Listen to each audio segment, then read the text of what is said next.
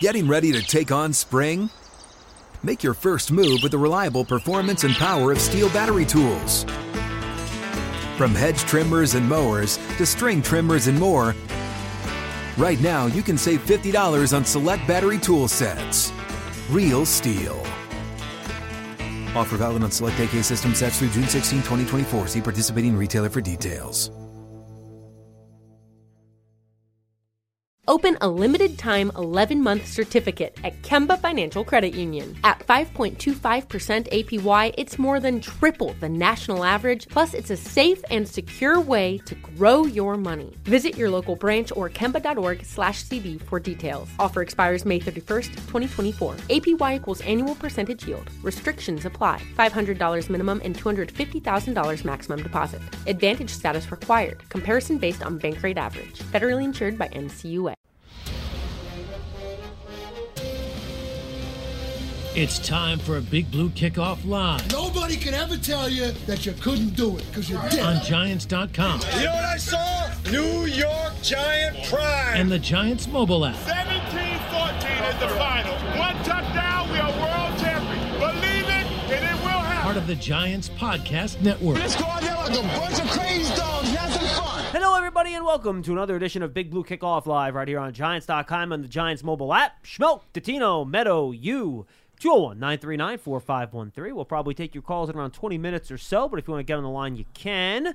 Don't get in too early if you don't want to be on hold. So give us a call. We're on Giants.com and the Giants mobile site at Giants.com/BigBlueKickoff. Check us out. And guys, no practice today. It's an off day for the team. They've had 3 straight days of practice. One long padded practice, one medium, I would say. Yes. A little bit shorter padded practice, and then a really short shells practice yesterday. Mm-hmm. I imagine the next 2 practices, Thursday and Friday, before the second preseason game, will probably not be padded, is my guess. Actually, I think I have a list here. Let me see. I think What do one they have? padded, one shell. I can look that up. I don't have it in front of me. But I imagine those will probably be a lot of carded things to get ready for the game. Maybe at least Friday's practice, which I wouldn't expect to be much. I think we have a chance to get something fun tomorrow. Mm-hmm. We'll see how that goes. So we'll continue in coverage of that. Then, of course, you have the joint practice against the Jets next week, which I imagine will be our last kind of big taste of competitive practice before we start getting to real-deal regular season preparations. Jeff and I talked yesterday about a couple different things, and I want to get your guys' takes on them too, Paul. We mentioned the Giants Ring of Honor stuff, but since neither Jeff or I was younger when these guys all played in the 80s and early 90s and stuff like that. And, Jeff wasn't really, he was playing. He wasn't, playing against those guys necessarily. What do you remember anyway? Well, that's a good point, actually. We actually joked about that yesterday. So just give me your take on the guys going to the Ring of Honor, Lance. You can, too, before we head on to a couple different topics. Well, you figure that 6 Super Bowl rings between the 4 guys who were here yesterday. A total of 7 went in. We know the trainer, Ronnie Barnes, who, by the way, one of the few people in this building who predates me, John. He started here in 1976. And by the way, he looks like he's like 45 years old. How does he do it? It's amazing. But anyway, go ahead. Oh, it's insane. And it's a stressful job, too, by the way. Oh, yeah. I mean, it's Considering long you're hours. in charge of all those players. Yeah, I got a feeling he looks great, man. He must go into an oxygen chamber every night. Yeah. It's got to be. It's got to be. Well, he's got to keep up with the latest anyway. Yeah, he so does. It's true. Makes sense. You know what? Forget about all these infomercials that we see for these people trying to turn back the clock. Ronnie Barnes has the secret of youth. There's no question. Absolutely. Anyway, so Ronnie started here as an assistant. I believe he might have even been part-time back in 1976. So he predates me by 7 years. I'm surprised he hasn't been able to fix you over the past 35 years. So that's an impossible task. Correct. But not even Ronnie can pull that off. The reason I bring it up is because I don't think that there's any medical person in the National Football League who has a tenure as he does. Yeah, I don't know about I think he holds the record. Could be. I have no idea. And he's part of the National Athletic Association Trainers Hall of Fame also. Correct. So he is multi-honored, and so this was really fitting for him. So I'm really, really glad. Jim Johnson, who was the trainer back in the days of the sneakers game when Wellington Mara was owning the team decades ago, is also in the Ring of Honor. Mm-hmm. So anyway, that's Ronnie. We all know that Jimmy Patton was a 5-time All-NFL safety, was on all those teams in the late 50s and early 60s. Quite frankly, I think he should be in the Hall of Fame. He is not, but he was a staple with Dick Lynch in those secondaries. Tremendous hitter big-time hitter. And then, obviously, the other one is Kyle Rote, who was drafted out of SMU as a running back, had a bad knee injury, spent the first 2 years as a running back, then converted to wide receiver, went to 4 Pro Bowls, I believe, as a wide receiver, was part of the Tittle teams in the early 60s, then became a very, very well-known broadcaster. Apparently a much beloved teammate. A bunch of teammates named their kids after him. Oh. They had people loved that guy. Apparently. Very much so. Yeah. It was because of him, Gifford, and Summerall, and DeRogatis, in the early 60s into the mid-60s, all those guys were big-time Giants players during the Giants' heyday. All of them wound up graduating into broadcasting.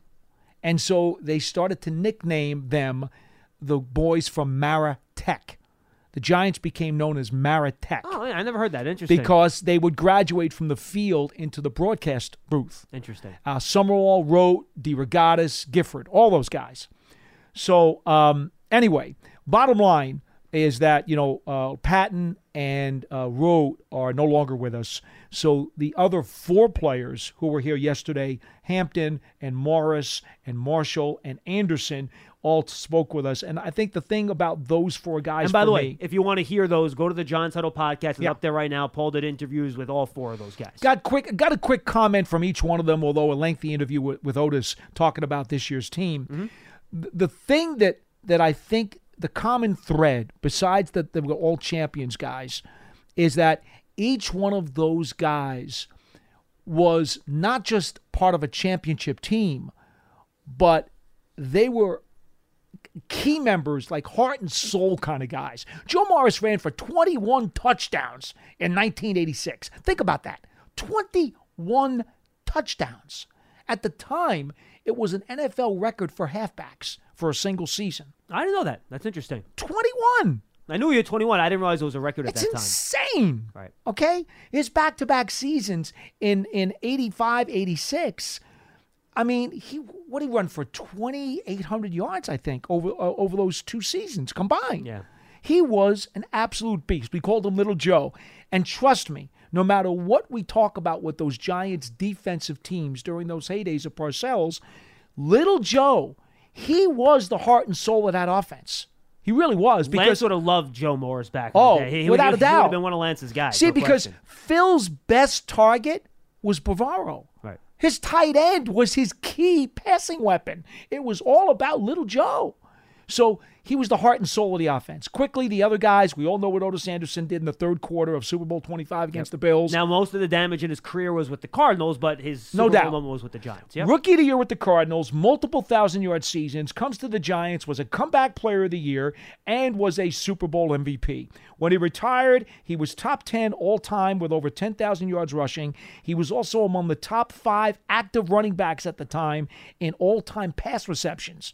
People did not realize Otis Anderson was a very dangerous threat coming out of the backfield. I did not know that. That's interesting. It's to me one of the reasons why he should get much more consideration for the Hall of Fame than he does. Paul thinks ex-Giant should be in Hall of Fame. News at 11. Stunning. Well, no, I'm just teasing you. In any event, so that and of course without Otis, that third quarter drive against the Bills does not happen. And then you have Rodney, who was basically the Giants' all-time leading rusher until Tiki Barber came around. Well, yeah, and the thing about Rodney, he was drafted in '90, so he was the starting running back and kind of paired with O.J. Anderson, and then he broke his foot in the postseason, and Otis had to carry the load and wound up leading them to the Super Bowl win. Rodney was a tremendous combination of speed. He had some jukes to him, and he also had some power he had to power him. For sure, yeah. Well, later in his career, it became a power back. He kind of got rid of the jukes and the quicks, and he just became a plotter and a power back like Otis Anderson was, of his knee. because he had a degenerative knee. And trust me, those Dan Reeves teams, when Rodney extended into those teams, yeah, that like 92 to 95. Era, I mean, right? yeah, Rodney. Dave Brown was the quarterback for most of those games. Rodney was the Giants' offense. Let's not kid Well, ourselves. you had the 1 year when Phil was still there. That was 93. the Cowboys' first Super Bowl year, 93. right? When they had that big game, the Emmett had the separated shoulder game, and the Giants. I'll never forget that. If they win that game, they get home field. Who knows what the heck? And they get a bye week. Right, exactly. And that team is going to the Super Bowl. I believe that. Hey, they could have. I truly believe that. They would have avoided playing San Francisco out there at Candlestick. I think they would have gone. But that was the 1 year where, that was Phil's last season, and actually he was voted to the Pro Bowl that year too.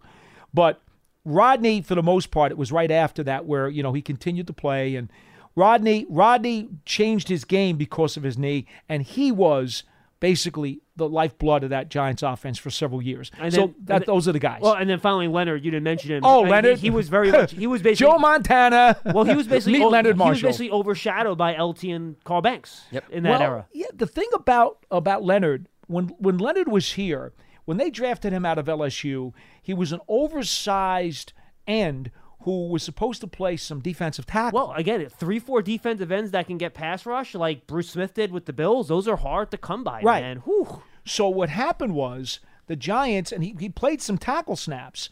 Then they decided, you know what? Lamar Leachman was the defensive line coach, and he used to just absolutely berate Leonard Marshall all the time. Really got on him hard. And, that's why he took it out on opposing players. Well, eventually, yeah. Again, ask Joe Montana. And so Leonard wound and the play Paul's talking about for the folks that don't know, he knocked Joe Montana out of the 1990 NFC title game, right? Yeah. Where that famous thing, Montana rolls right, Leonard Marshall comes from behind and basically just obliterates his shoulder. Exactly. Which basically changed the path of Joe Montana's career. Correct. Yeah. And opened the door for Steve Young to really become the guy. He ended up going to Kansas City pretty much. Exactly. Yeah. Exactly. Of course, the Giants won the Super Bowl that year in 1990 anyway. But the point about Leonard was, so then he got more serious with his conditioning, and they decided, okay, we're going to put you to defensive end. Yeah. And even though they were a 3-4 and Lawrence was a stand-up pass rusher, they played more of a traditional. Lawrence was a stand-up linebacker. He wasn't a stand-up defensive end. He was still more of a stand-up linebacker because they put him in coverage a lot, believe it or not. Lawrence could do anything. So you're a big LT fan? You think? So Leonard during his time with the Giants had like 80 sacks. Yeah. And in 1985 was the NFL Defensive Lineman of the Year. Was he really? He sure was. Oh, I didn't know that either. Sure I'm was. learning stuff today. So Leonard, two-time Super Bowl champ. So that's my recap on those guys. All really good men, great Giants, and champions. So what more could you ask for? Yeah, the only thing I'll say real quick is just to relate it back to today's football when you look at the running backs. Except for OJ, who did it for a while, and he was effective for a long time. You look at the careers of Joe Morris and Rodney Hampton, even going back then, man, these running back careers are just not very long. Well, Joe broke his foot. Well, of course, that's my point, though. Yeah, broke his foot. Backs suffer injuries. And Rodney broke his foot as a rookie. Right, and he Joe broke his foot a few years in, and that's what basically, because then he was on his last year with the Giants, he was on injured reserve. And the following summer, he came back, and he didn't make the team. Parcells kept Otis Anderson instead. And Joe took a year off. I'm sure he wasn't happy about that. No. And Joe wound up going to the Browns. Yeah, I mean, he Joe healed Morris, up and played with Cleveland. His third year in the league at 24, he had 510 rushing yards. Then Paul, the 2 months, a year's 1,300, then 1,500. Then he went down to 600. Then he had 1,000, and then it was... but the 600-yard was the strike season. Year. He only had 11 games right. that year, right. Yeah. Then he had 1,088, which is somewhat reduced production, right? He was down to only 3.5 yards per carry that year. And then at 28, done. He had one more year with Cleveland. You mentioned he had 289 rushing yards, and then his career fell off the thing. So fell off the cliff. So Lance, that would be my one takeaway as you look back at these guys' careers at kind of how running backs. It's just hard for them to last. The thing with Joe that's interesting, he was a second-round pick out of Syracuse, and the year they took him, the number one pick was Butch Woolfolk out of Michigan. Woolfolk was a real dancer. He never wanted to cut it upfield. He would constantly dance.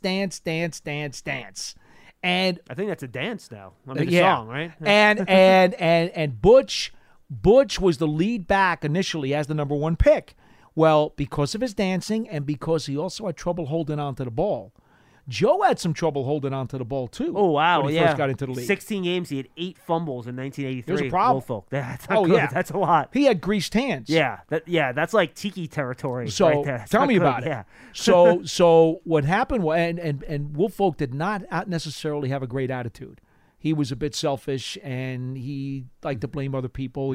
It wasn't a good teammate, and so Parcells wound up turning to Joe. And that's when Joe eventually wound up seasoning. I think it was Joe's third year, I believe, when he finally became he the started lead 8 back. games that year. Because the Giants sent Woolfolk to Houston. Yeah. He goes to Houston, becomes an H-back for the Oilers. He wasn't a running back for the Oilers anymore. They made him an H-back. And I think he caught 70 passes one year for Houston. 80. Was it 80? 80 for 814 in 1985. Very Wow. productive as an H-back. That's interesting. But not as a running back. Because, again, they'd handle the ball, and he'd spend about 5 seconds dancing before he would attack the line. I mean, Woolfolk had, for all of his talent and skill, he didn't know how to use it. Lance, your take on the class real quick before we move on. Well, I was going to say there was more of an emphasis on the running game when a lot of these running backs played. So it's understandable they get a little bit more of a workload. Their durability is not as lengthy as, not to say that we see a lot of backs have lengthy careers, but you see a lot of two-man backfields in today's game, whereas... Well, Joe had Maurice Carthen. But what I'm saying is there was a much fullback. bigger emphasis on the run game. Teams ran the ball a lot more. So those guys got more work overall, whether it was one guy or multiple guys. Yeah, I don't have the compared numbers to the volume of passes. Yeah, I don't have the numbers, Lance, but, now you're probably getting like 55-45 pass run split on first downs. Back then it was probably like 75-25 run pass split. Especially under Ron Earhart and Bill Parcells. Yeah, for sure. Sure. So, you're taking on more hits over the course of a game, especially if they're utilizing you as a key component on the offensive side of the ball. But I do think it says a lot about the Giants' ability to find the next successor, given all these guys that are going into the Ring of Honor, because all of these players were in the same time area that we're talking about. They were all in a 10-year Morris. span. They were all between 85 and 95. So, I think it speaks volumes of the organization's ability to either acquire or draft somebody when all of a sudden 5 years went by, Joe Morris couldn't do it anymore. All right, we'll then bring in Otis Anderson, and then we'll get Rodney Hampton ready, and then the guys that even followed Rodney Hampton. So, that to me is one of the biggest takeaways. And I think Leonard Marshall probably is the most overlooked member of this class. I think he, as you mentioned, John, when you look at all those great defensive players on those teams in 86 and 90, I don't want to say that he's like the stepchild, but I don't think he's brought up to the forefront as much as some of those other players. So I was glad to see Leonard Marshall finally get his due, at least within the context of the Giants organization. Asking it to happen within the confines of the NFL, maybe a stretch, but at least within the organization, I do think that he deserves some notoriety. Open a limited-time 11-month certificate at Kemba Financial Credit Union. At 5.25% APY, it's more than triple the national average, plus it's a safe and secure way to grow your money. Visit your local branch or kemba.org/CD for details. Offer expires May 31st, 2024. APY equals annual percentage yield. Restrictions apply. $500 minimum and $250,000 maximum deposit. Advantage status required. Comparison based on bank rate average. Federally insured by NCUA. There. 201-939-4513. Let's switch gears here. Didn't mean to go that long on that, but Paul gave us great information. It was fantastic. That was really, really good. Jeff and I kind of sped by it at the start of the show yesterday, so I'm happy we got a chance to take a little bit more time on it today. So we're going to now move ahead in time to the current time. We have one guy on hold. I want to get to James in Georgia, Pearson, and then I'm going to ask the question to Paul and Lance that I didn't get to on Monday. So let's go to James in Georgia. He's up next. James, what's going on? Nothing much, Kev. How y'all doing? We're good, man. All right. I just got a couple things about training camp and a couple things that y'all were talking about over the last couple of days. All right, go ahead. I think the Kenny Galladay situation, a lot of people are looking at it, and it comes down to the points per dollar for me. And I think that everybody's worried that he's not producing in training camp, but we got to see what happens during the regular season. And I think y'all put a number if he has, say, 8 touchdowns or something. I think if you would like to see Kenny Galladay surpass 1,000 yards receiving, that's what I think is a nice target number for him to try to hit. 1,000 yards and at least 6 touchdowns. He needs to be a number one. He's getting paid as a number one. He needs to be a number one. Right. I mean, I'm not going to lose my mind if he has 5 touchdowns. Yeah. If he has 3, it's a problem. Okay. But 5 or more, I think I'd be But happy. 1,000 yards is a really important number. I think that's an important number. I totally agree. I don't think the number of receptions is necessarily huge, but I think you need a good yards per catch, and I think you need 1,000 yards. You know what? And maybe, Lance, you talk to some people through Sirius around the league. Maybe you have an answer to this that I just haven't discovered yet, and I think I need to make a phone call and find out. Was Kenny Golladay a productive training camp and/or practice player in Detroit in the years when he put up back-to-back 1,000-yard seasons? Good question. Or has he always been one of those guys who just showed up on game day? Okay, right, and he spoke it's a fair question. Yeah, and he spoke the other day. He didn't seem all that concerned with how training camp was going when he was at the podium. He didn't. Yesterday or 2 days ago. He also did say, however, that he thinks he's his own worst critic. Yes. And when he doesn't do well, he has a lot of pride in what he does. Right. So I need to make a phone call. Lance, do you know? Have you heard? Have you? No, I haven't heard anything anything specifically. I mean, I certainly haven't heard people rave about his work ethic, if that's what you're trying to get at. But that doesn't mean that he wasn't a hard worker in Detroit. I also think it's important to note there are some guys that don't lay everything out on the line in practice and then show up in games. That's exactly or it. vice versa. So that's another reason why I wouldn't read too much into it. How many times have we seen a Giants player put up great numbers or acrobatic catches in practice and then it doesn't translate to games? So that's more of a reason why I personally, but that's why I don't get caught up in what a guy does in practice with the flair of it all. Well, here's why it's important, though. I would say this, too. I'm not, for a guy that has a track record of success in regular season games, I'm not worried. For a guy that hasn't made it yet and he's doing nothing in camp when he needs to do something to prove himself, right? Those guys I maybe have more concern about agree. because your butt's on the line. Now, I'm not a big fan of these, he's a gamer, he doesn't do well in practice things. I think that eventually catches up with guys down the road. It can. I mean, you look at you don't want too many of them. I mean, you look at all these guys that never practice but they play, right? Eventually, like DeAndre Hopkins, like it seems to kind of catch up with them at some point. But again, that's just, different guys, different situations. I think that's just more of a health or durability factor for some of those guys. 100% true. Yep, well, I'm with you on that. Some of it is, and some of it is they're just not good practice players. Right. Now, I will tell you this. I will make a call out to Detroit. I know somebody out there. I will make a phone call, and I will ask, and if they tell me that he was never a very productive training camp player and was not a spectacular practice player, but still put up 1,000-yard seasons, then I will have absolutely no fear about what's going on right now. I will not. The fact that he's been a bit inconsistent this summer won't bother me. But if they tell me that he was a very good practice player and he was really good at camp and those summers foreshadowed 1,000-yard seasons, I would be a little bit more concerned. All right, James, question number 2. Well, I was just going to say the Richie James route, that vertical zig that he did, that was a good route he made up there on the fly. I think the 4 Giants draft picks that have 2 rings should one day make the Ring of Honor. I know y'all was talking about that the other day. Who's that? And last point, No, James, who? Names, give me names. Oh, names? Tuck, O.C., Jacobs, and Bradshaw. Oh, Tuck and O.C. are there. Tuck and O.C. are in. Jacobs and Bradshaw are not. They're already on there? Yep. So Tuck and O.C. are in. They went in 16 and 17, I believe, or 15 and 16, really? maybe, something like that. The only guy I throw out there, too, I think Victor Cruz will get up there eventually. I think, even though it was only a few years, I think he had a big enough of an impact, and he was Super Bowl winner. My guess is that Cruz will get up there at some point. Right. I forgot about Tuck and O.C. But last point, the Giants let one get away in the draft, and what's his name that's on the Eagles? Jordan Davis?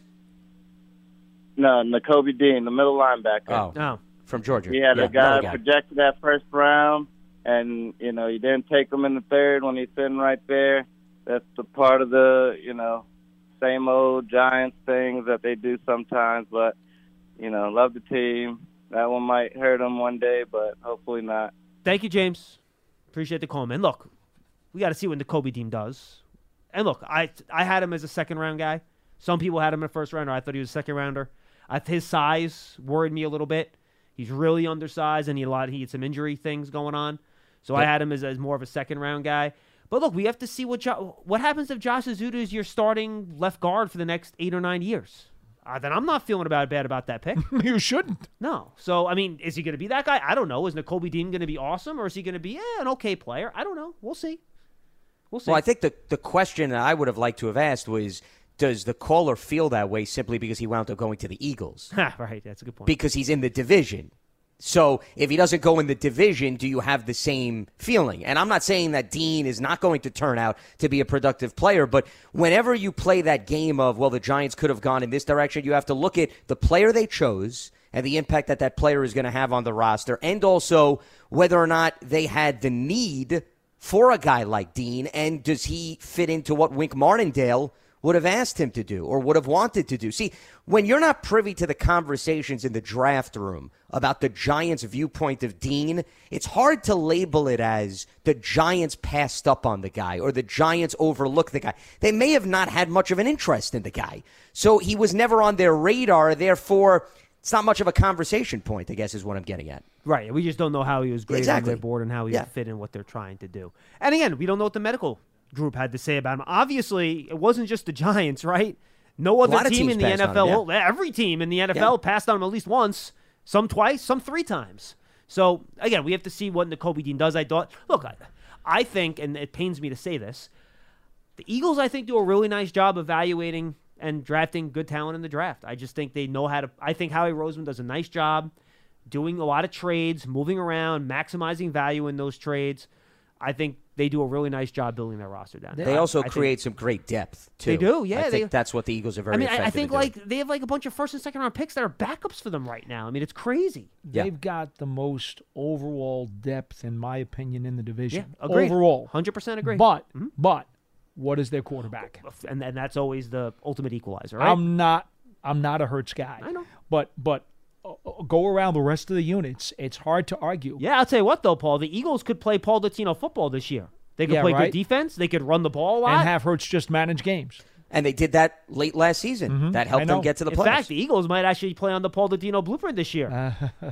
Well, here's the other thing, though. You should see the look on Paul's face. He's disappointed. Because they're in the division. Right now, lads. It's fantastic. Yeah. Well, because he'd rather you talk about the Baltimore Ravens playing that style of football than the Philadelphia Eagles, because the Ravens are in the AFC North. He's not worried about the AFC North. He's only worried about the NFC East. The caller's name, what was his name? The guy James and George. James, I would ask one other thing. Well, he's gone. I let him go. Oh, he's already gone. Yeah. Okay. Yeah. I would ask one other thing though about him, and obviously he can't answer this. We just heard, we've heard the coaches, you and I particularly, John, talk about the devaluation, if you will, of linebackers, especially in this game today. Now, Nakobe Dean was not necessarily, he had range as a run stopper, even though he's the smallest side. I'm not so sure how significant a role he might have had in Wink Martindale's defense. Now, really, that's what I was getting at earlier. That's what I mentioned. Really smart player, though. That's the one thing I've heard from a million people about Nakobe Dean. He picks things up. Understood. Really fast, great instinct. So I think he would figure it out. But yeah, look, 100%. And it's funny. And again, we have a couple more calls on the line. I want to get to you. 201-939-4513. You talk about valuing positions, right? We saw Derwin James. He's been, doing his hold in, where he's at training camp and not practicing. At training camp for the Chargers this year, he got a big 4-year, big money contract.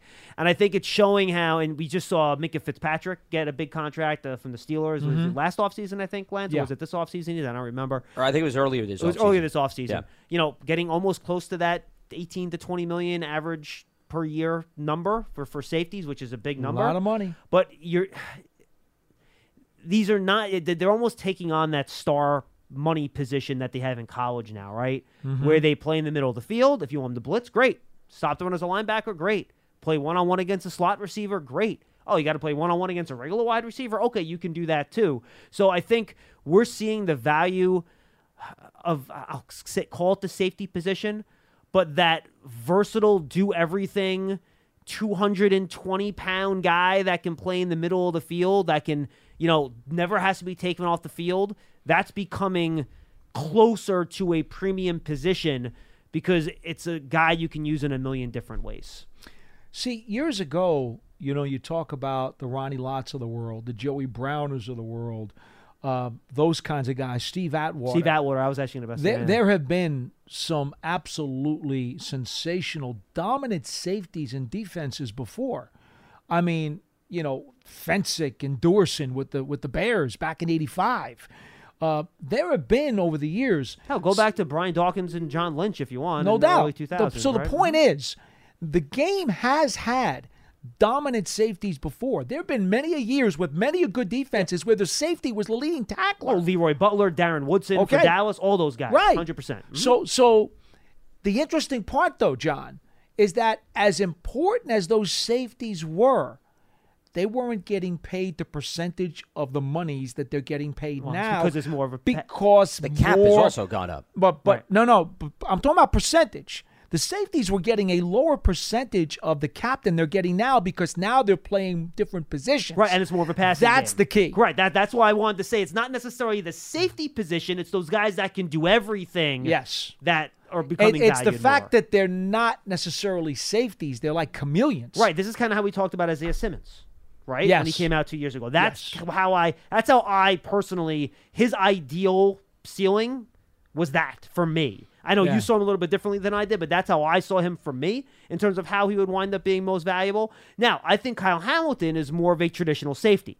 I don't think he necessarily has the side-to-side quicks that a Derwin James has to kind of do those things, but I think a guy like Xavier McKinney is probably closer to that category. So we have to see how the Giants use him now, Lance, to see if he can kind of, get into that value to the team level that Derwin James It's has. almost like we shouldn't call that particular guy a safety Well, anymore. and college, he's a weapon. And Lance, Right. and Lance, on college depth charts, they don't call that player a safety No, anymore. they don't. Have the separate No, they call it like a designate- hybrid Yeah, guy the type of thing. The Yeah. star or the money player is Right. is Well, what Dane they call Belton played that type Yes, of a role at correct. Iowa. Mhm. Yeah, Money That's Badger. what they called it there. Yeah, money. Tyrann Yeah. Matthew. Correct. The money badger. The honey, Well, and honey that's- badger. The honey badger. And the money backer was the guy who the Giants picked up from the Cardinals, Buchanan. Yeah, the Honey yeah, Badger yeah. does make a lot of money, so That I is guess true. you could Yes. combine both. But of them. but that's what happened. You're right. They actually created a name for the position because it's not a standard safety anymore. Correct. Well, that's why I call them weapons, meaning you can utilize them wherever you see fit within your scheme. Just like a running back who's a wide receiver is a weapon. I don't necessarily have to call him just a running back. I call him somebody who you're going to move around and you're going to maximize their talent. Or even Lance, a guy like Debo Samuel, right? Who they sure. use in a million different ways. Yeah. 100%. Or even Christian McCaffrey, for example, Sure. who gets a boatload of catches as much as he does runs when he's healthy. I think the million-dollar question with Derwin James is, can he stay healthy? Yep. That still remains to be seen, considering he missed about 2 full seasons nearly because he only played 5 games in 2019. But the Chargers still believe that why let him walk on the market? Why go down the road of the franchise tag if we could lock him up to something that is in sync to what other comparable players are getting? And remember, they have a very good defense right now. They have playmakers at a lot of levels that are locked up. Oh, yeah, they're talented. So I think their philosophy was, let's keep this core together under Brandon Staley. Let's see what they can accomplish before we maybe go into a different direction. But James is worth the label. There's no doubt about it. When healthy, he's as good as advertised. Oh, yeah. It's just about whether or not you're going to get 15 games out of him every single year. He still needs to prove that. 100%. Yeah. 201-939-4513, 201-939-4513. Season tickets are on sale for 2022 for the New York Giants. In addition to ticket savings, membership benefits include access to exclusive events, experiences, pre-sales, more. Lock in your seat starting at just $100. 888-NYG-1925 or visit Giants.com/tickets for more information. Back to the phones. Dennis is up in Buffalo. Dennis, what's going on? I was wondering about Brand Van Pelt. I know he's before the Lawrence Taylor era, and I was wondering what his status is. I understand he was a 5-time All-Pro. He passed away. No, I think he means in terms of the Ring of Honor, not in he's terms there. of his Yeah. life He's status. up there. Yes, correct. Yes, he is in the Ring of Honor. Yes. Okay. Do you think you can ever get him into the Pro Bowl? The Hall of Fame? The Hall you of mean? Fame you're talking about. Boy, we're batting 1,000. I'll tell you today. what, man. If Brad Van Pelt can figure out how to make the Pro Bowl this year, I'd be really impressed. That's impressive. Yeah. I mean, if you could get the fan vote up, I'd say that's a heck of an accomplishment. Yes. Yeah, I guess so. Well, thank you. Okay. Okay, bye. Appreciate it, Dennis. That one ran right over his head. Yep, absolutely. Now, fellas, I don't think we could possibly follow up that call with any sensible conversation, but I want to reverse back before the phone call. Well, I want to give a fact for a second. Brad Van Pelt wasn't in the inaugural Ring of Honor class. He was in the Ring 5 of Honor straight Pro class Bowls. in 2011. He made it in with Alex Webster, Brad Van Pelt, Carl Banks, Mark Bavaro, and Dave Jennings in 2011. And very justified. Oh, yeah. Excellent player. No question. Probably the best cover linebacker of his time. There wasn't a tight end or running back that could create space off of him. Because remember, he was a safety at Michigan State when he came out. And so he had tremendous cover skills. Very smart player, too, and had great length. All good things that you need to cover people. But here's what I want to do. I want to hit the rewind button and go before that call. The safety position, according to the franchise tag, believe it or not, John, for all that we talked about with the new value on the current safety position. It's reasonable. Is now no longer a safety what anymore. What is it, $12 million? It's $12.9 million, which, believe it or not, is only ahead of your special teams player, which is your kicker or your punter, your running back, and your tight end. It is the fourth lowest tagged player. Here's the problem on the roster. Is that nuts? Well, here's what I'll say, though. Linebacker would also be less than safety, but linebacker in the franchise tag includes those outside pass rushing linebackers. The edges. Like if you included those inside linebackers, my bet is that safety would probably be, if you had a separate category for them, safety would probably be ahead of them, and they'd be probably close with defensive tackles, right? Like defensive tackles and safeties would probably be close to each other. Defensive tackles, believe it or not, are fifth at 17.3. Are defensive tackles and defensive ends separated out in franchise? Yes, they tag? are. Oh, okay. Yeah. I take it back then. Never mind. I take it but back. But here's the thing. My fault. Edge rushers are not separated out. Right. The safeties are not separated between your free safety and your strong safety pseudo linebacker. Yeah. Mm-hmm. Okay. Special teams, 5.2 is your tag for special teams, but that doesn't have anything to do with punters and kickers. Right. Well, they're just special teams guys. What I'm saying is they need to revise the tag sheet. Well, no, I mean, it's going to go up every year, and now with Minka coming in at 18 a year, Derwin's coming in at, like, I'm looking at Spot Track for over the cap for these numbers. Right. Minka average per year is 18. Jamal Adams is like 17. Harrison Smith is 16. Justin Simmons just got 15 a year. Now throwing Derwin James. That number, I think, next year is probably going to go up a lot. I think the point that I'm making, though, is because of the specialization of what we're doing with all our different packages, and we're creating different positions. This chart is not going to last much longer. Well, no, I mean, it changes every year. Yeah. But aside from the numbers changing and maybe some of the rankings changing, I think they need to create more positions on the chart. Well, Matt Judon argued for that, if you remember. When he was given the franchise tag, I think it was with Baltimore, he argued that he was not a linebacker or a defensive end. He was a combination of both, and they wound up settling. They found the middle ground. So they any should player create edge rusher that has an issue. Edge rusher should be separated from inside linebacker. Totally agree. Or you're going to have, once again, the players go down the road of just arguing and maybe coming down to a settlement with their team. Well, Leonard Williams had the whole defensive end, defensive tackle thing. Correct, right? exactly. Yeah, and sometimes you win, sometimes you don't. But here's the other reason why I don't think they're going to go that crazy over it. Because why wouldn't they have done it already, A, and B, it doesn't affect a good portion of the players' union. There's very few players that are impacted by the tag. Oh, yeah. So if you ask the union overall, they're not going to go to bat for – how many guys fall under the category of these tweeners that we're talking about? Even less of the players that are impacted by the franchise tag. It helps the NFL, for example, to have inside linebackers combined with outside linebackers. Sure, because they're not going to push for it. And now, it does raise the franchise value of inside linebackers, but remember, very rarely do inside linebackers get franchise tagged. Edge rushers who are qualified as stand-up rushers and outside linebackers, they get franchised a lot, so that'll then affect the number that way. The one that I think probably has the most merit for being changed is wide receiver,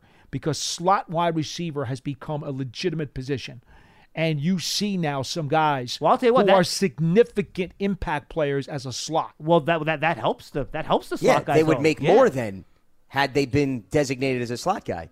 Yeah, remember, the slot guys they get included with the outside wide receivers now. Yes. So they're already up there. So there's an incentive, Paul, for them to be labeled just a wide receiver then. Why would they want to change that? They wouldn't want to have it separated out. out. I think the owners would want it. Oh, yeah. They would, sure. The owners would want that separate because... Something tells me, though, the owners are not going to want to open up that Pandora's box. Probably because not. then the players are like, well, if you're going to separate that out, then we should separate this out. You know what I mean? I'm just for the damn list to make sense. Yeah. That's all I want. Well, but once again, I think it's just, Paul, it goes back to if you don't have a high volume of players impacted by this, they're not going to change it.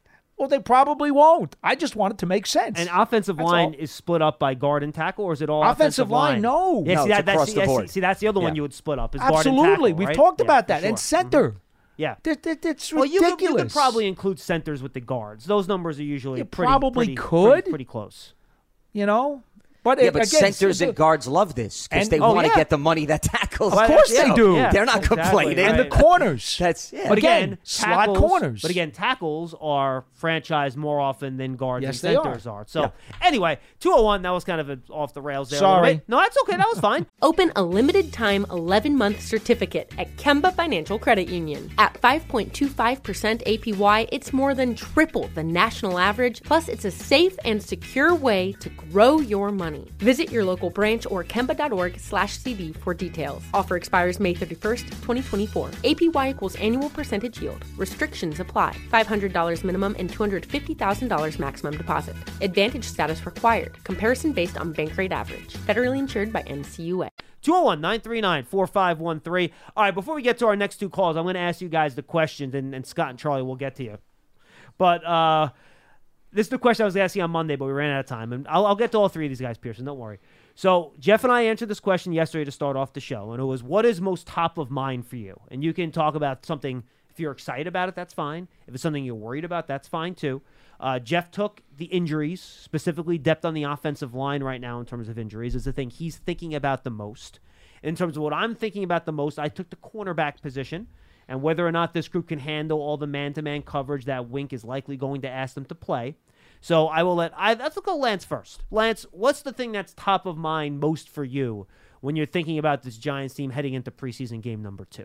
Well, I believe I've actually written about this in a recent Cover 4. Oh, there you and go. It's really, right in line with what you were talking about. I've said all offseason the secondary is the biggest question mark because of Wink Martindale's defense. And while I don't put a whole lot of stock and substance in preseason games, I do think what we got a taste of, at least with Aaron Robinson, is that when he's going to be put out on an island, teams are not going to hesitate targeting him, and he's going to be put in a spot where he's going to have to make plays, especially when you don't have James Bradbury in the equation anymore. So I don't think those fears have been allayed as a result of what we've seen in camp and one preseason game, and I think that group overall, whether it's piecemeal, whether it's a committee, however you want to label it, those guys are going to have to step up because if they don't get home with the pass rush consistently, quarterback's going to take chances down the field, and the onus is going to be on the cornerback. So I would put that group overall, even with Darnay Holmes showing some flashes, we haven't seen it enough in games. So that, to me, I think is the biggest looming question mark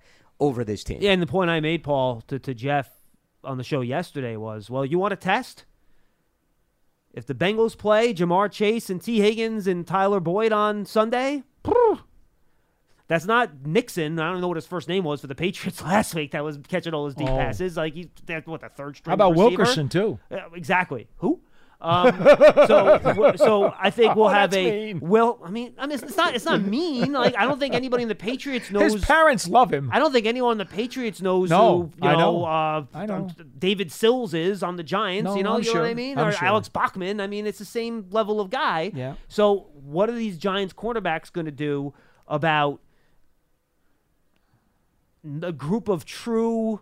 I mean, that might be the best wide receiver trio of any team in football. Like, Certainly one of the best, yeah. We're going to see, like, if they play, and we'll see. My guess is that they're all going to play a little bit. I hope so. We'll get to see how the Giants corners can do against that group. We need to see if the Bengals are practicing today and see what's coming out of there, if they have any information on snaps. Burrow is practicing this week, but again, I doubt He's not gonna play. I doubt he'll play. No. Well, but that changes the equation as well, though, based on who's going to be under center. True, too. but you can still watch even if You the, can still even watch if the the quarterback one-on-ones. doesn't complete the pass. You can see if the corner can stay with the receiver. Or not, And you know, John, to be frank with you, you know this. I've been very high on Adoree Jackson. I think he was underrated last year. I thought he played better than a lot of people. Oh no, did. and the point I made is that Adoree Jackson is the one guy I'm not that worried. I'm very high on Aaron Robinson, who had a horrible first quarter in New England. He had a really, really bad night. And I don't believe that that's him. I think it was an aberration. I still have tremendous confidence in him.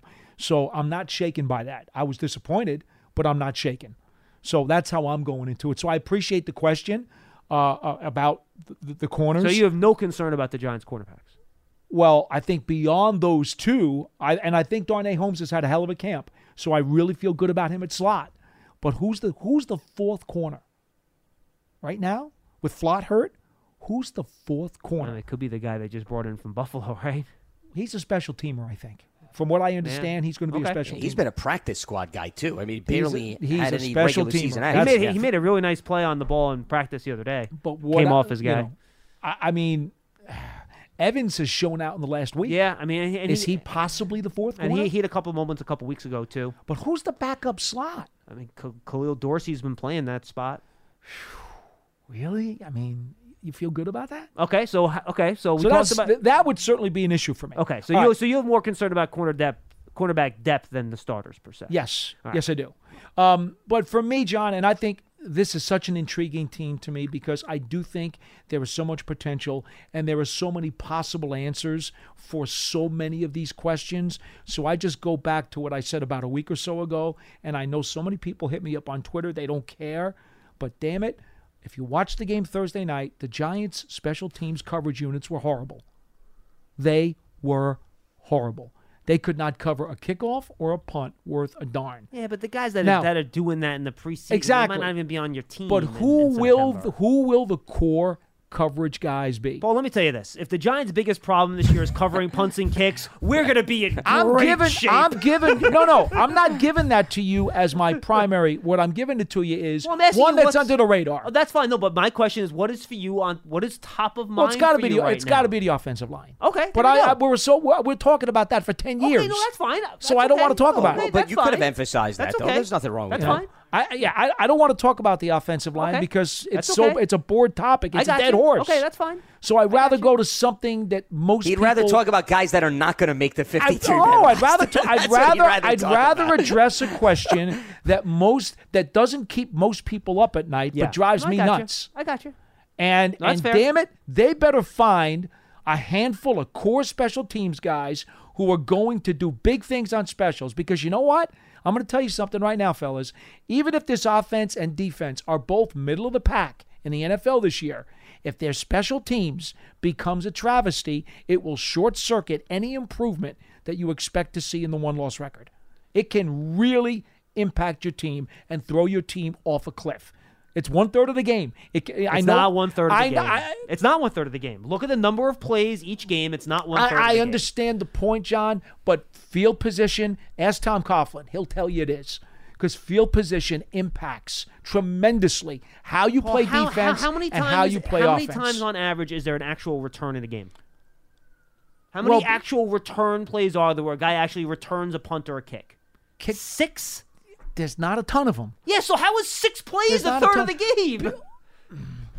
Because everything you call in your playbook is based off of initial field position where you start your drive. And all it takes is one scoring drive most times to change the outcome of a game. I know, but it does. But it's not Paul, if it's 6. All right, forget the percentage. Okay. I don't care. Okay. Forget the percentage. I don't care. It's an important part of the game that can win or lose you several contests. Ooh, I see. I think special teams maybe get you in 1, maybe 2 games a year. Maybe. Especially if you take the kicking game out of it, if you take field goals out of it, then maybe you'll... I mean, how many times does the team have a return for over 20 yards against you in a season? Like twice, 3 times? Let's put it this way. One of the most valuable but unsung heroes in that second Patriots Super Bowl in Indianapolis was Steve Weatherford, who consistently, I think, on 5 or 6 punts, put them all inside the 10 and made Tom Brady and the Patriots go the length of the field every single time. If you don't think that was not a significant factor in winning that game, that's because I'm sorry. But you weren't talking about the punters. You're talking about the coverage units. Yeah, but that's part of it. Because even if the ball is rolling down inside there, you have to have good kick coverage units to make sure that nothing does happen with that ball, that it gets downed, or that it does go out of bounds, or that if the fielder does decide to try to return it, he doesn't get anywhere. It's a big deal. Tilting the field is a very big deal, especially if your team is not great. The Giants are not great. They can't afford to be fighting upfield every week. They can't. They're just not good enough. That's all. Okay, fair enough. Again, it doesn't keep most people up at night, but it gives me agita. Everything keeps you up. Yeah, that's and true. Everything gives you adjectives. But that's true. So. I'm crazy. I admit it. I'm like a coach and a GM. I stay up all hours of the night thinking about this stuff. That's what I do. Are you okay? Yeah, I'm okay. 201-939-4513. Hey, Paul, do you want to be a Giants suite partner? Don't miss your chance to experience Ajita in a premier hospitality experience. Watching Giant games, world-class concerts in 2022 as a Giants suite partner. Limited full-season locations are available or place a deposit for individual games. Call 888-NYG-1925 or visit Giants.com/suites for more information. I wish we were on video right now because what I would do, I'd have Pearson and like our graphic guys create a Paul Dottino Ajita chart. And every day when he comes on the show, we'd have it at like a different level. A like meter. either a meter. It would either be up and down like a thermometer, or it could be like a Richter scale or like an audio board where like it kind of, goes left to right based on like the severity of Dottino's agita. And we'd have to come up with names for like the different categories, like slightly perturbed, like tense, needed 10 miles today. Disgusted. Not sleeping. Right. Disgusted. Right. And then like and then comatose. Because when you get really bad, you're not angry anymore. You're right. You're comatose. I get very numb. Yeah. So I have to. So that would be the worst category. It would be numb. Right. Numb. Yeah. I'm just glad we haven't had video for a lot of years because these last few years have been pretty tough. Speaking of numb, let's go to Scott in New Mexico. He's up next. Scott, what's going on? Hey, tell Paul there are pills for agita, so you don't have to worry. Oh no! You don't want to me to ingest anything coming out of a bottle. That would not be a good idea. Except also, don't open the door for him to throw out a sponsor that's not associated with the show. Thank you, guys. Thank you. That's more of a reason you should have posed that statement. Yeah. Since Charlie's going to follow me, do you want me to talk longer so you speak to him less, or just my normal stuff? Nah, Scott, just give me you what you already got. gave him too much promotion, Yeah, correct, Scott. yes. So, I mean, you shot yourself in the foot right People there. just clicked off the show is what they did. Yeah. and Charlie will be the last call, not the next call. Anyway, Scott, go ahead. Okay. First of all, John, I agree with you that Victor Cruz should at some point be in that Ring of Honor because even though, albeit he had a shorter window of opportunity, he was certainly impactful, and I think he should get onto that Ring of Honor shortly. My question, I wanted to go back to 2019 in regards to Daniel Jones. I'm going to read something, and I want you guys to tell me where this disconnect is. Uh-huh. There were 25 quarterbacks in 2019. This is the year that Daniel Jones threw 20 touchdowns, I think 12 interceptions. 24 touchdowns, yeah. Yeah. There were 25 quarterbacks who had thrown at least 20 passes that have traveled at least 20 yards beyond the line of scrimmage. Of those quarterbacks, no one has thrown on target, that's a pass considered catchable, more than Daniel Jones at 67.9%. Was it just in 2019 you're talking about, in that 1 year? Right. Okay. And I'm trying to figure something out. No, I got you. But no quarterback has completed fewer of his deep attempts than Jones, same year, at 21.4%. What I'm saying is, or what I'm trying to figure out is the Giants didn't have receivers who had separation. Two of the Giants, they rate receivers who have separation, and two of the receivers ranked in the top 10 of 2 yards or less separation. That was Slayton and Golden Tate. So we're going through this progression from year to year where John Mara has admitted they screwed up Daniel Jones. I was not a Daniel Jones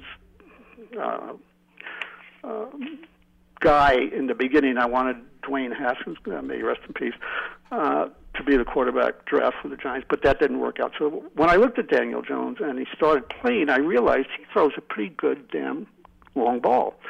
And my question really is, if that's the way he is and he can do that, the problem was that he didn't do very good on his second and third reads, but that started from his Duke days because he was trained to look at one receiver, throw the ball to that one receiver. It wasn't nobody who couldn't do the second and third reads. And that's the way they did it at Duke. So the Giants knew that when they drafted him. But he throws an excellent long ball. So I'm trying to understand why they don't develop that skill, because what I'm seeing is a duplication of what Dable did with Buffalo. No, I want to be clear, Josh, Scott, develop. You're kind of all over the place. Develop what skill? Throwing deep or throwing to the being able second to and third reads? Okay, being the second and third reads, of course, and then also to be able to throw the ball down the field. You need time to do that. He's very good at. Yeah, but you need I'm time sorry? to do that, and the offensive lines that have been here for the last several years have Right. not been really good enough to give him a consistent opportunity. And for your point about the second and third read, I'll give you an example. In that rookie year, if memory serves me correctly, they were playing the Minnesota Vikings. There was a play in the red zone, and he must have, I think he threw to one of the backup running backs, guys, I don't know if you recall, and he looked at like 4 different guys before he passed the ball. So, I mean, that was an example where he actually went through the entire trajectory of his reads. So there's been some examples that they have Some developed examples, that. but not consistently. And what I'm saying is, can they open up this offense a little bit more with the receivers they have? If Tony plays well and Wan'Dale Robinson plays well, and they get some effort from Bellinger, and Galladay, even if Galladay only has 500 yards, I won't care if Wan'Dale Robinson has 1,000 yards and the Giants finish the season at 10-7. It doesn't make any difference because it's all about wins and losses. But the key is, as John, you've put numerous times, is the quarterback. So can they open up the offense so they can take advantage of the skills of being able to go down the field with the offensive line they have? And that was my basic question to you guys. Thank you, Scott. All right. Appreciate the thanks. call. Yep. Look, I think they're going to try to. I think Daniels will be more consistent with that stuff, too. And I'm going to go, you talk about that. People always talk about the 2019 season, right? And I'll go, he just plays like he does in 2019. He had 3 games that year where he had combined just those 3 games. He had 13 touchdowns and 0 interceptions. One was against Detroit, the worst team in football. Second worst defense in the league. One was against Washington, 5th worst defense in the league. One of the worst teams in football. The other one was against the Jets, one of the worst teams in football. Where'd they all draft that year? In like the top 6 or 7. So you have to, I think, take some of those numbers from that year, which was a small sample size. He only started 12 games that year. So I think you have to take that with a little bit of a grain of salt in terms of how that year went. And yeah, Daniel has shown the ability to throw the deep ball. He threw the deep ball great 2 years ago. Last year, his deep ball accuracy wasn't nearly as good as it was back in 2020, for example. Mm-hmm. So that's a small sample size number, and there's a large variation of that from year to year. Whenever you have a stat that's focused on the smaller number of plays a stat is based on, the more divergence you're going to have from year to year. It's not going to be as consistent, right? So I think he just has to become more consistent at it. And to Paul's point, protection has a lot to do with it too. And him having wide receivers that are going to help him on those plays also. Make plays for your quarterback. Yeah. Giants have led the league or been right up there amongst the league leaders in drops in each of the last several years. This is not a secret. We all know that. And quite honestly, okay, I don't care who it is. You and I mentioned Galladay before, John, saying you got to get 1,000 yards out of him. I'll tell you what, okay? If he does that, he is a headache player. And how many times have you heard me say, you've got to have headache players? Well, Barkley should be a headache player this year, like he was as a rookie. If he can stay healthy. Yep. He should be. What they planned for him in this offense, he should be a headache player. And the Giants need Galladay or Tony or Robinson. One of their receivers has to become a headache player. No, 100%. And if Galladay's not going to do it, then Tony or Robinson better have 800 or 900 yards and average 16, 17 yards a catch, because somebody in that receiving core needs to step up and be a headache player to complement Barkley as a headache player, so that defensive coordinators every Monday night are going to sit up all night and say, oh my God, we got to deal with 2 headache players when we game plan for this team. That's going to be the kind of thing that helps bring the Giants to another level, as opposed to just trying to get to mediocrity. 201-939-4513. Let's go back to the phones and say hi to Jonathan Westchester. Jonathan, what's up? Hey, how are you guys? What's up, Jonathan? Well, first, my family and I had the pleasure of meeting Paul at the Giants training camp this year, and Paul, it was great to speak with you. Nice to talk to you, too. Thank you. So I wanted to bring up 2 guys who could end up sneaking onto the 53. I wanted to get your thoughts on them because I thought they both looked good in the first preseason game. Sure. First one is safety Trenton Thompson. I thought he showed good closing speed, both on the sack he had and in coverage. And the second guy is an offensive lineman, Devery Hamilton.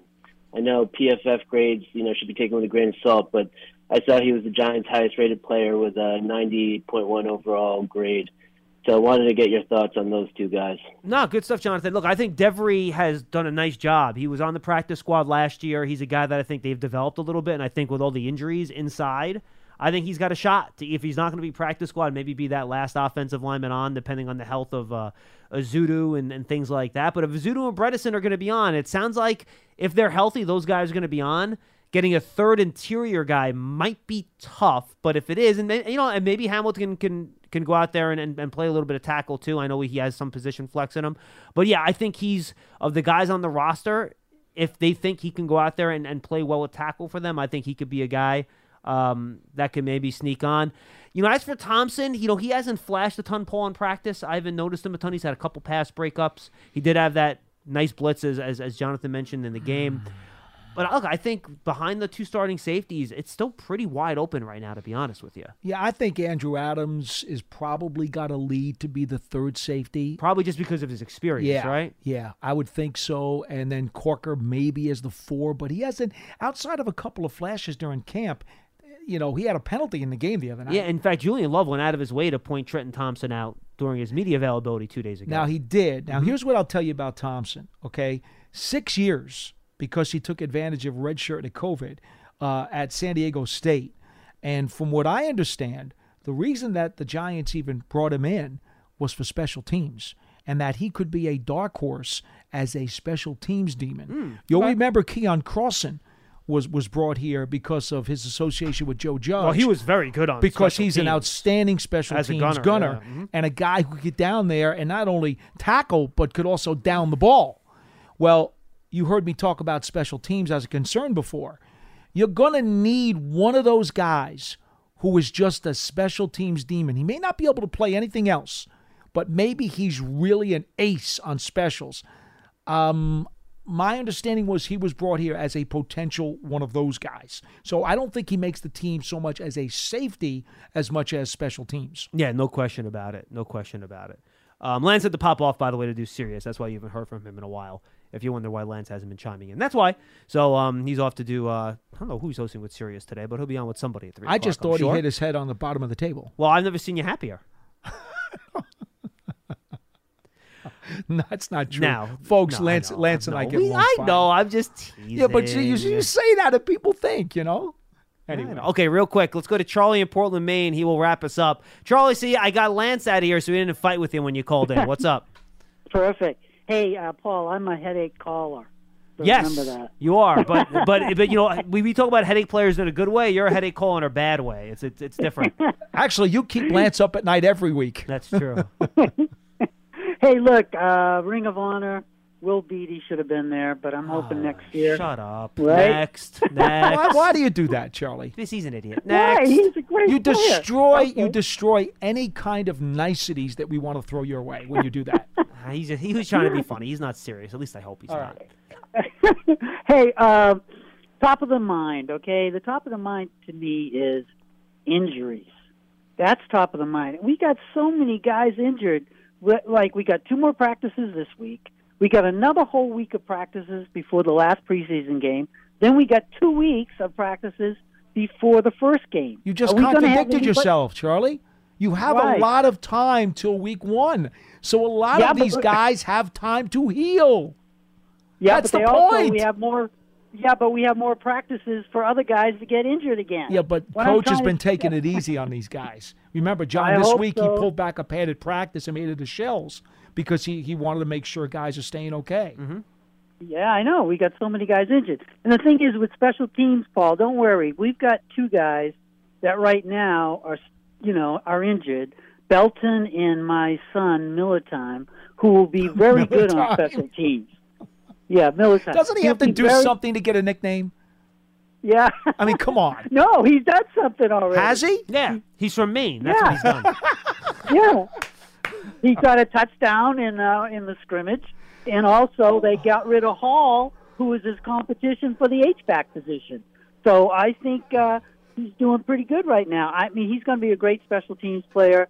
So will Belton will be, and he might be your other safety that you forgot to mention him. All right, Charlie, be quick. We got to go. Last point. Yeah, that's pretty much the last point. I'm just worried about injuries. That's about it. And that's fair. I totally understand, Charlie. Thanks for the call. And look, I'm concerned about that too. And that was Jeff's answer yesterday, so I get that. Now, Charlie, that makes sense. I can't believe I just said those words. Well, I did. Again, it's a very intriguing team, John. Yeah. It really is. So we'll see. Paul, good stuff. Yeah, a lot of fun. Lance, good stuff. I totally agree, Lance. Thank you very much for being with us today on Big Blue Kickoff Live. I'm John Schmelk.